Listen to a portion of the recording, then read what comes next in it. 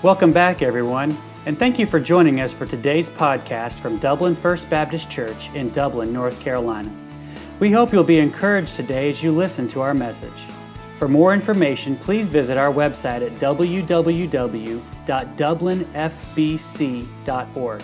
That's www.dublinfbc.org. Now let's join the congregation of Dublin First Baptist as we listen to the preaching of God's Word.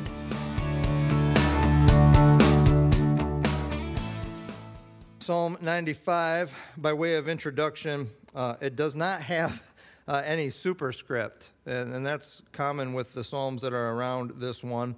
There's nothing there to inform us of who the human author is, other information we tend to find in the superscript. The most ancient translations, though, they attribute it to David, and so does God's Word. And Hebrews chapters 3 and 4, a section of this psalm is quoted, and it actually says there, as David said. And so we have that indication. As far as genre goes, there's multiple genres in this 11-verse song. Like Psalm 94, it's an enthronement psalm celebrating Christ as our King. But it also fits into the praise genre, especially in verses 1 through 3, as well as an instructional or didactic or teaching genre in verses 8 through 11. Let's read it. It says, "O come, let us sing unto the Lord. Let us make a joyful noise to the rock of our salvation. Let us come before his presence with thanksgiving. Make a joyful noise unto him with psalms. For the Lord is a great God and a great King above all gods. In his hand are the deep places of the earth. The strength of the hills is his also. The sea is his, he made it, and his hands formed the dry land. O come, let us worship and bow down. Let us kneel before the Lord our Maker. For he is our God, and we are the people of his pasture, the sheep of his hand. Today, if you will hear his voice, harden not your heart, as in the day of provocation, as in the day of temptation in the wilderness, when your fathers tempted me, proved me, and saw my work. 40 years long was I grieved with this generation. I said, it's a people that do err in their heart, and they have not known my ways, unto whom I swear in my wrath that they should not enter into my rest." Let's pray. Father, as we come to your word, this song you gave us here in Psalm 95, there's such great truths in here. We're invited to worship, and then we're given reasons to worship because you are our creator, you're our sustainer, you're our shepherd. And then you give full gracious warning of what not to do, for us to be on guard anytime fear might rise its ugly head. Lord, help us to remember the facts that you give us in this psalm so that we can leave fear and ask this in Jesus' name. Amen. All right, so the praise theme part of this song, it's in the first 3 verses. We're invited in verse 1 to come, let us sing unto the Lord. Let us make a joyful noise to the rock of our salvation. That phrase, make a joyful noise, it's repeated again in verse 2. Hebrew word for joyful noise is ruah, and it means a loud noise. Loud noise. And here's a few characteristics in these verses of what God commands and desires in regard to our worship of him. First of all, he wants there to be music. We're to sing, we're to make music, and we're to do so loudly, so with joy and excitement. Also, it is to be corporate. He wants our praise to happen with others together. Look how many times there's pronouns like us and our in those first 2 verses. We also learned that our worship of God, it is to be theocentric. It's to be God-centered or Christocentric. It's to be Christ-centered. Our worship should be to and about God. It says to sing to the Lord. Make a joyful noise to the Lord. We're given some content and themes for our singing, even in the first 3 verses. He's the rock of our salvation. We should express gratitude and thankfulness as we worship for who he is and what he's done. And then in verse 3, it says this, "For the Lord is a great God and a great King above all gods." So he alone. This should also be part of our worship. We should sing, pronounce him, worship him as our King and our God alone. And then, beginning in verses 4 through 8, we're given some additional content about God that we can use to answer the invitation in the first 3 verses, the invitation to worship Him. We don't really have any fear in Psalm 95. There's nothing that speaks of the fear or the circumstances that can cause fear. Just facts, really. Just facts about who God is and what God has done and what God wants to do to help fuel our faith in Him. And that is vitally necessary, not for just climbing out of fear into faith, but for avoiding fear and faithlessness altogether in the first place. So to help us avoid being like the people that are described at the end of this song. First of all, God is presented to us as our Creator in verses 4 to 6. That's fact number 1 here in Psalm 95. God is our Creator. That's fact number 1 in the Bible, isn't it? When you go back to Genesis, if you get that right, you've got a solid foundation laid for everything else. If you get that wrong, you're going to be wrong about just about everything else in life. The reason that the deep places of the earth, it says in verse 4, the reason that they are in His hand is because He created them. He is creator of all. He is sustainer of all. When you read that, deep places of the earth, what comes to my mind in that phrase is those extremely deep places in the ocean, like you might watch on a Discovery Channel show or documentary where some submersible descends down to the ocean floor in the Mariana Trench or something, where light can't even reach, and you see those frightening and freaky looking fish, like on Finding Nemo, even scared little Nemo, right? And then verse 4 continues with the strength of the hills is His also. Strength meaning the peaks, the very top, the heights. So what you have in verse 4 is a literary technique that we find often in the Psalms. It's called a merism. 2 completely opposite things are presented. The deep, deep, deep ocean depths and the highest mountain ranges. 2 completely opposite things are mentioned to actually indicate totality. So verse 4 isn't just saying that God is the creator and that He's in control of the deepest depths in the ocean and the highest peaks of the mountains, but everything else in between, that flat land, it's on its own. No. Verse 4 gives us this fact. Jesus Christ is creator of all, and He is sustainer of all, everything. And we find the same thing, we find the same technique in verse 5. It says the sea is His, He made it, and His hands formed the dry land. 2 opposite things to indicate totality. Okay, I think most of us here would assent to the fact that God is our creator. What does that mean for us? How should we respond to that fact? Well, it means we're His, right? We're His. Spurgeon said, if God owns the sea because He made it, He owns you because He made you too. You are His creation. And by all rights of creatorship, you belong to Him. What is so crazy is that so many people dispute that claim. Instead of doing what we were created for, human beings, instead of glorifying God and enjoying relationship with Him forever, far too much of His creation does just the opposite. And what's even more unthinkable is how many who have been recreated, they've been born again, they've been saved, they live the same way as well. Now, the fact that Christ is our creator means that we should accept the invitation of verse 6.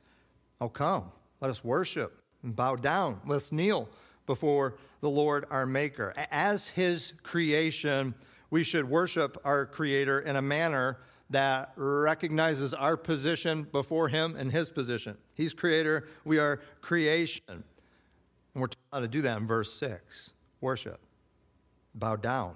The Hebrew word for worship, Tommy's talked about this before, is shakah, and it means, literally, it means to bow down. So in verse 6, it's telling us that the proper response to the fact that Christ is our creator and that we are His creation is that we need to bow down and bow down. Do you think God's trying to emphasize something there to us? And just like the corporate singing, this bowing down in worship is something that we're invited to do together too. It says us and our there in verse 6. We're to submit all of ourselves as individuals to our Creator in complete obedience. And when we all do this individually, we will all be doing this together. All right, second fact in verse 7. He's not just our Creator, He's our shepherd. This is a second fact given to us in faith. And it's unique to Christianity, the fact that God is our shepherd. You see, just about every other pagan and idolatrous false religion, they would recognize a Creator. They worship a Creator. But only faith in God's grace to us in Jesus Christ has what verse 7 describes. He is our God, and we are the people of His pasture. We're the sheep of His hand. So here the fact moves from Creator and creation, from that dynamic to a loving, leading shepherd, and we His sheep. So this is not a human-conceived God, small g God, who created everything and then just let it go. It's not a small g God who created everything, but the only time He intervenes is when He wants to be malicious because He's been angered by His creation. No, He's a good shepherd, right? Isn't that how He's presented in Scripture? The provision and presence and peace that's communicated in the 23rd Psalm, that's echoed here in Psalm 95:7. Jesus assuring us, I am the good shepherd, in John 10:14. That should come to mind. The one who lays down His life for His sheep. The one who speaks to them and whose sheep hear His voice. The one who has sheep that know Him and they follow Him. The one who gives to them eternal life. They shall never perish. Neither shall anyone pluck them out of His hand. He holds them securely. Aren't you just beyond thankful that this is who God is for us in Jesus Christ? I mean, He's not just Creator and like some sovereign, omnipotent God, an angry, angry leader. No, He's our shepherd. And that's why we should come into His presence giving thanks like verse 3 invited us to do. When Jesus came, He fulfilled every sacrifice we find in the Old Testament, under the Old Covenant, under the law. He fulfilled every single one that would atone for sins, except one, the sacrifice of thanksgiving. He didn't fulfill that. It was an offering of thanksgiving to God, but because that's true, you and I, we're not just allowed, we're commanded to offer Him thanks continuously. That's what we learned months ago when we went through Hebrews. Hebrews 13:15 says, through Jesus, therefore, let us continually offer to God a sacrifice of praise, the fruit of our lips that openly profess His name. And then beginning at the end of verse 7 through the rest of this psalm, there's a warning issued. We are given a bad example, and we should use the preceding verses, 1 through 6, to help us entirely avoid a similar path. Here's our example. The end of verse 7 says, today, if you will hear His voice. And we could switch it up because it's 7:22, and we could say tonight. Tonight, if you will hear His voice. Do you understand there's an urgency to listen to, an urgency to heed the advice in this example that follows? We must listen to God with a soft heart right now. Right now. That is uniform time and tense that the Holy Spirit works in us. It is. It's always today. It's always tonight. It's always right now. The Holy Spirit's working is always in the present tense. The Holy Spirit does not speak to us about tomorrow, except in the book of James, to warn us not to boast in it, because we don't know what a day will bring forth. The Holy Spirit in us, it's always about now. I'm reminded C.S. Lewis in his book, The Screwtape Letters. It portrays a demon, a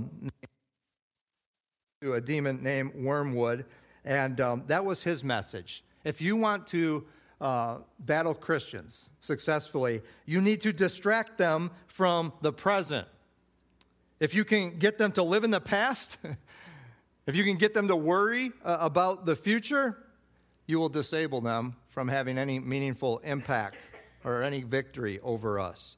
And here is the Holy Spirit's right now message and leading in verse 8. Don't harden your heart. Don't do it.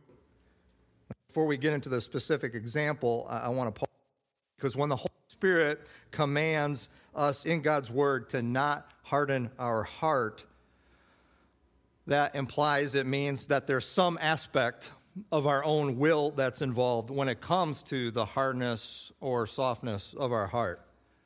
You know, God's word says that when we are saved, the very moment that we are born again, trusting in God's grace to us in Jesus Christ for salvation, that instant, God gives us a new heart.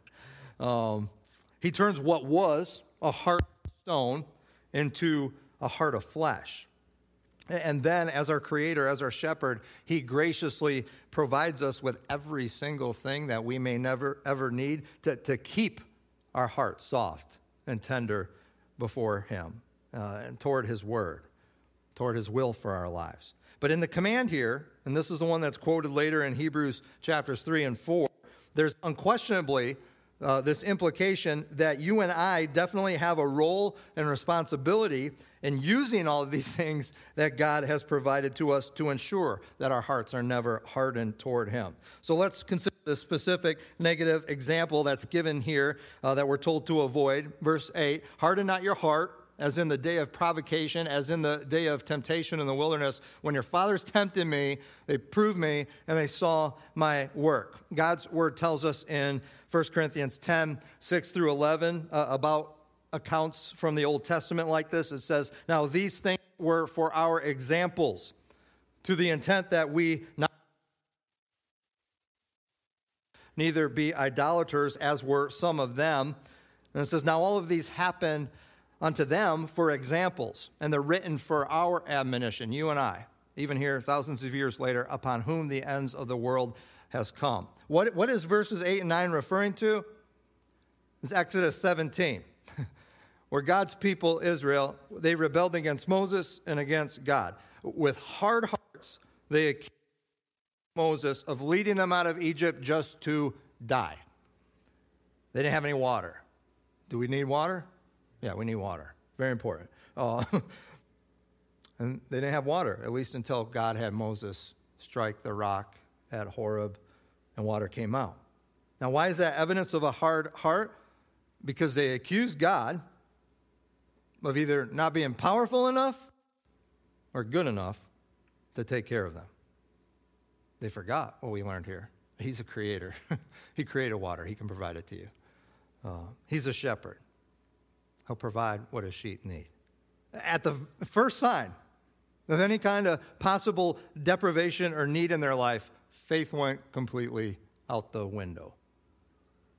Listen, do you know how crazy that is? That's crazy. Do you know how evidential of a hard heart that is? It happened in Exodus chapter 17. 2 chapters. Just 2 chapters after God had supernaturally and miraculously parted the Red Sea so that they could walk across on dry ground. And they wonder if He can handle water for them. Just 2 chapters after they annihilate the superpower of that era, the entire Egyptian army drowning in the sea. So do you see how not focusing on the facts, who God is, what God's done, what God's promised, how it rapidly leads to a hard heart. We need to be on guard because it didn't take long. And man, it has painful consequences when it's left unaddressed. Verse 10, 40 years long I was grieved with this generation, and I said, it's a people that do err in their heart. They have not known my ways. Now, we're told earlier in this song, we're supposed to worship God continually, praising Him as our Creator and Shepherd. What did they do? They grieved Him continually for 40 years. He said there are people who err in their heart. And what else? They've not known my ways, God says. They haven't known my ways. Christian, that is a surefire to experience a hard heart. Not knowing what God has said about who He is and what He's done and what He's promised. Or maybe knowing it, like cerebrally, but not believing it. Now, I have to tell you, it is the most and honestly frustrating thing for me as a pastor. It is the Christian who has access to God's word, has who he is and what he's done and what he's promised, but doesn't know it, because knowing it or believing it consistently is simply not a priority in their lives. Or those who know it but don't make believing it a priority. Ligonier Ministry was founded by R.C. Sproul. He's gone on to be with the Lord. They conducted a recent poll last 2 years among evangelicals in the United States. And so that's a very broad term. But when you see evangelical, it comes from the word gospel. So typically these are people who, if you ask them, they would say, I've trusted in Jesus Christ as Savior. Yes, I believe he's, that's what an evangelical is, a personal relationship with God. At least it used to. 31% of professing evangelicals say science proves. 33%. 38% say that Jesus was not actually God. 60% say that God accepts all religions. 62% say that the Holy Spirit is nothing more than a force.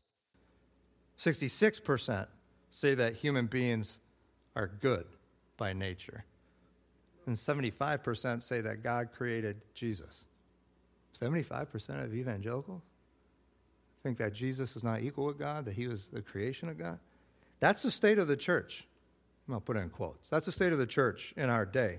And it's what God describes in Hosea 4:6. My people are destroyed for a lack of knowledge.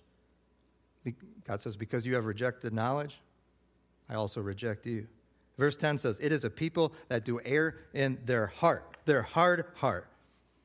They've not known my ways. That is an assault on God's glory. And that'd be bad enough. But of course, there's negative consequences for the hard-hearted too. Look at verse 11. Unto whom I swear in my wrath that they should not enter into my rest.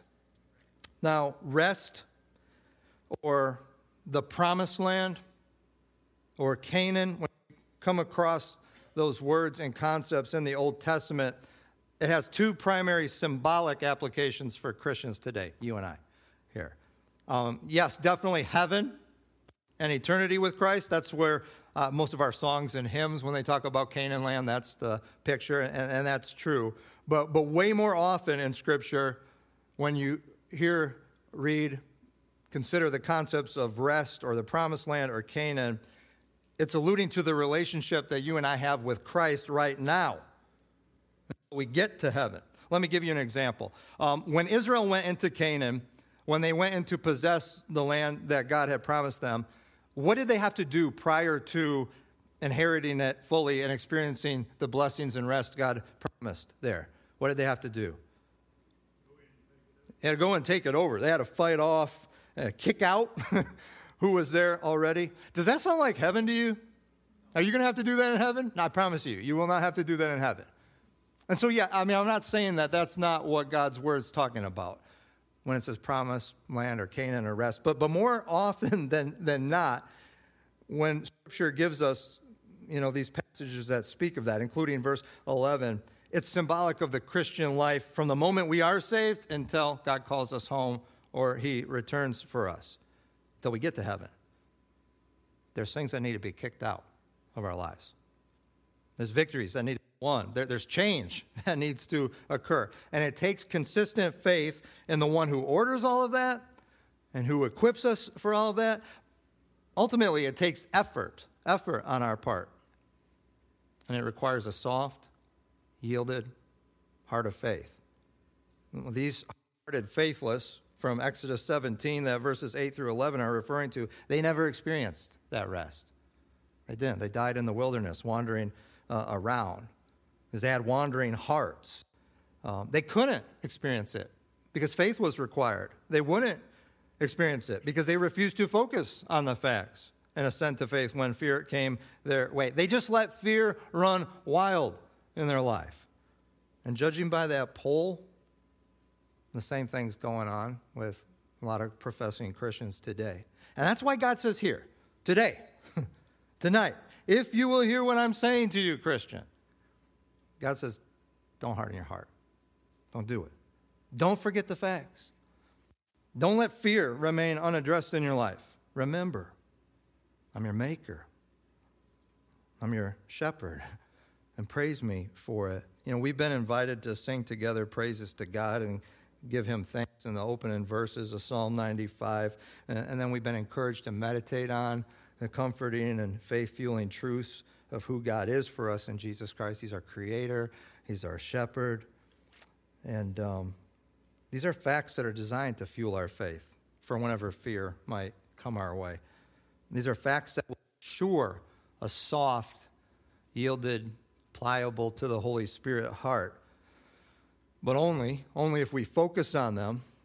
They're facts that will keep us from erring in our heart. They're facts that will ensure that we do know God's way, that we don't wind up in a poll giving some goofy answer like they did. Facts that will propel praise in our lives instead of causing God 40 years of grief. And they're facts that will keep us, according to verse 11, facts that will keep us in a blessed state of rest. That's a life that's lived full of faith in who God is for us in Jesus. I have Tommy and praise team come up, and we've got an opportunity to do what we've been invited to do in verses 1 through 3. And I hope we can do it with hearts that are excited about who God is for us in Jesus. Let's make a loud noise.